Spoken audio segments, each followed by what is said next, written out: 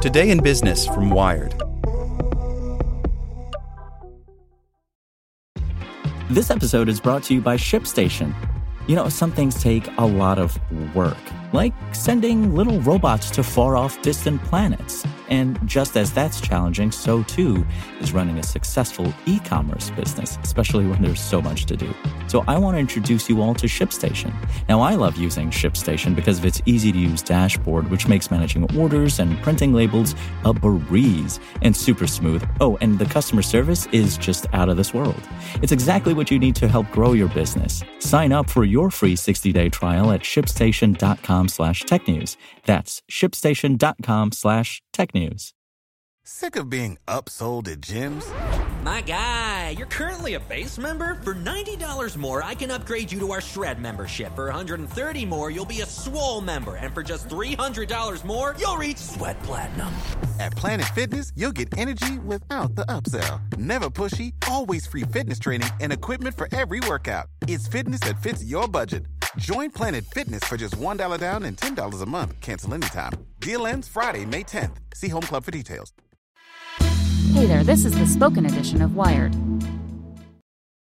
Support for this podcast and the following message comes from TD Ameritrade. TD Ameritrade's learning experience is curated from their vast library of exclusive content and customizes to fit your investing goals and interests.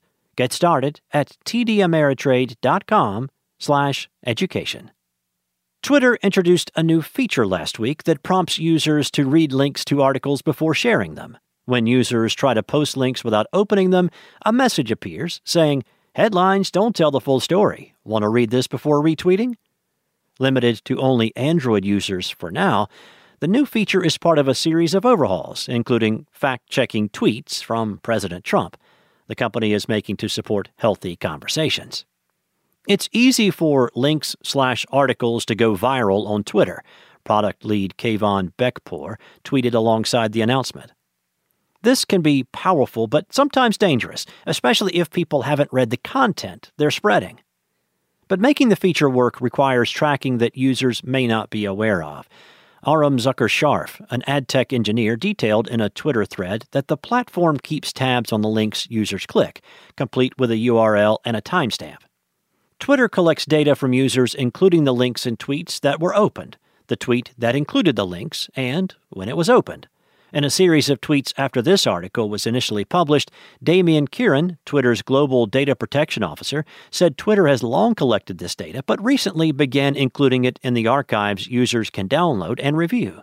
Twitter tracks whether users click on the ads they're shown and uses this data for advertising, but says this is separate from the Android experiment involving whether links were opened.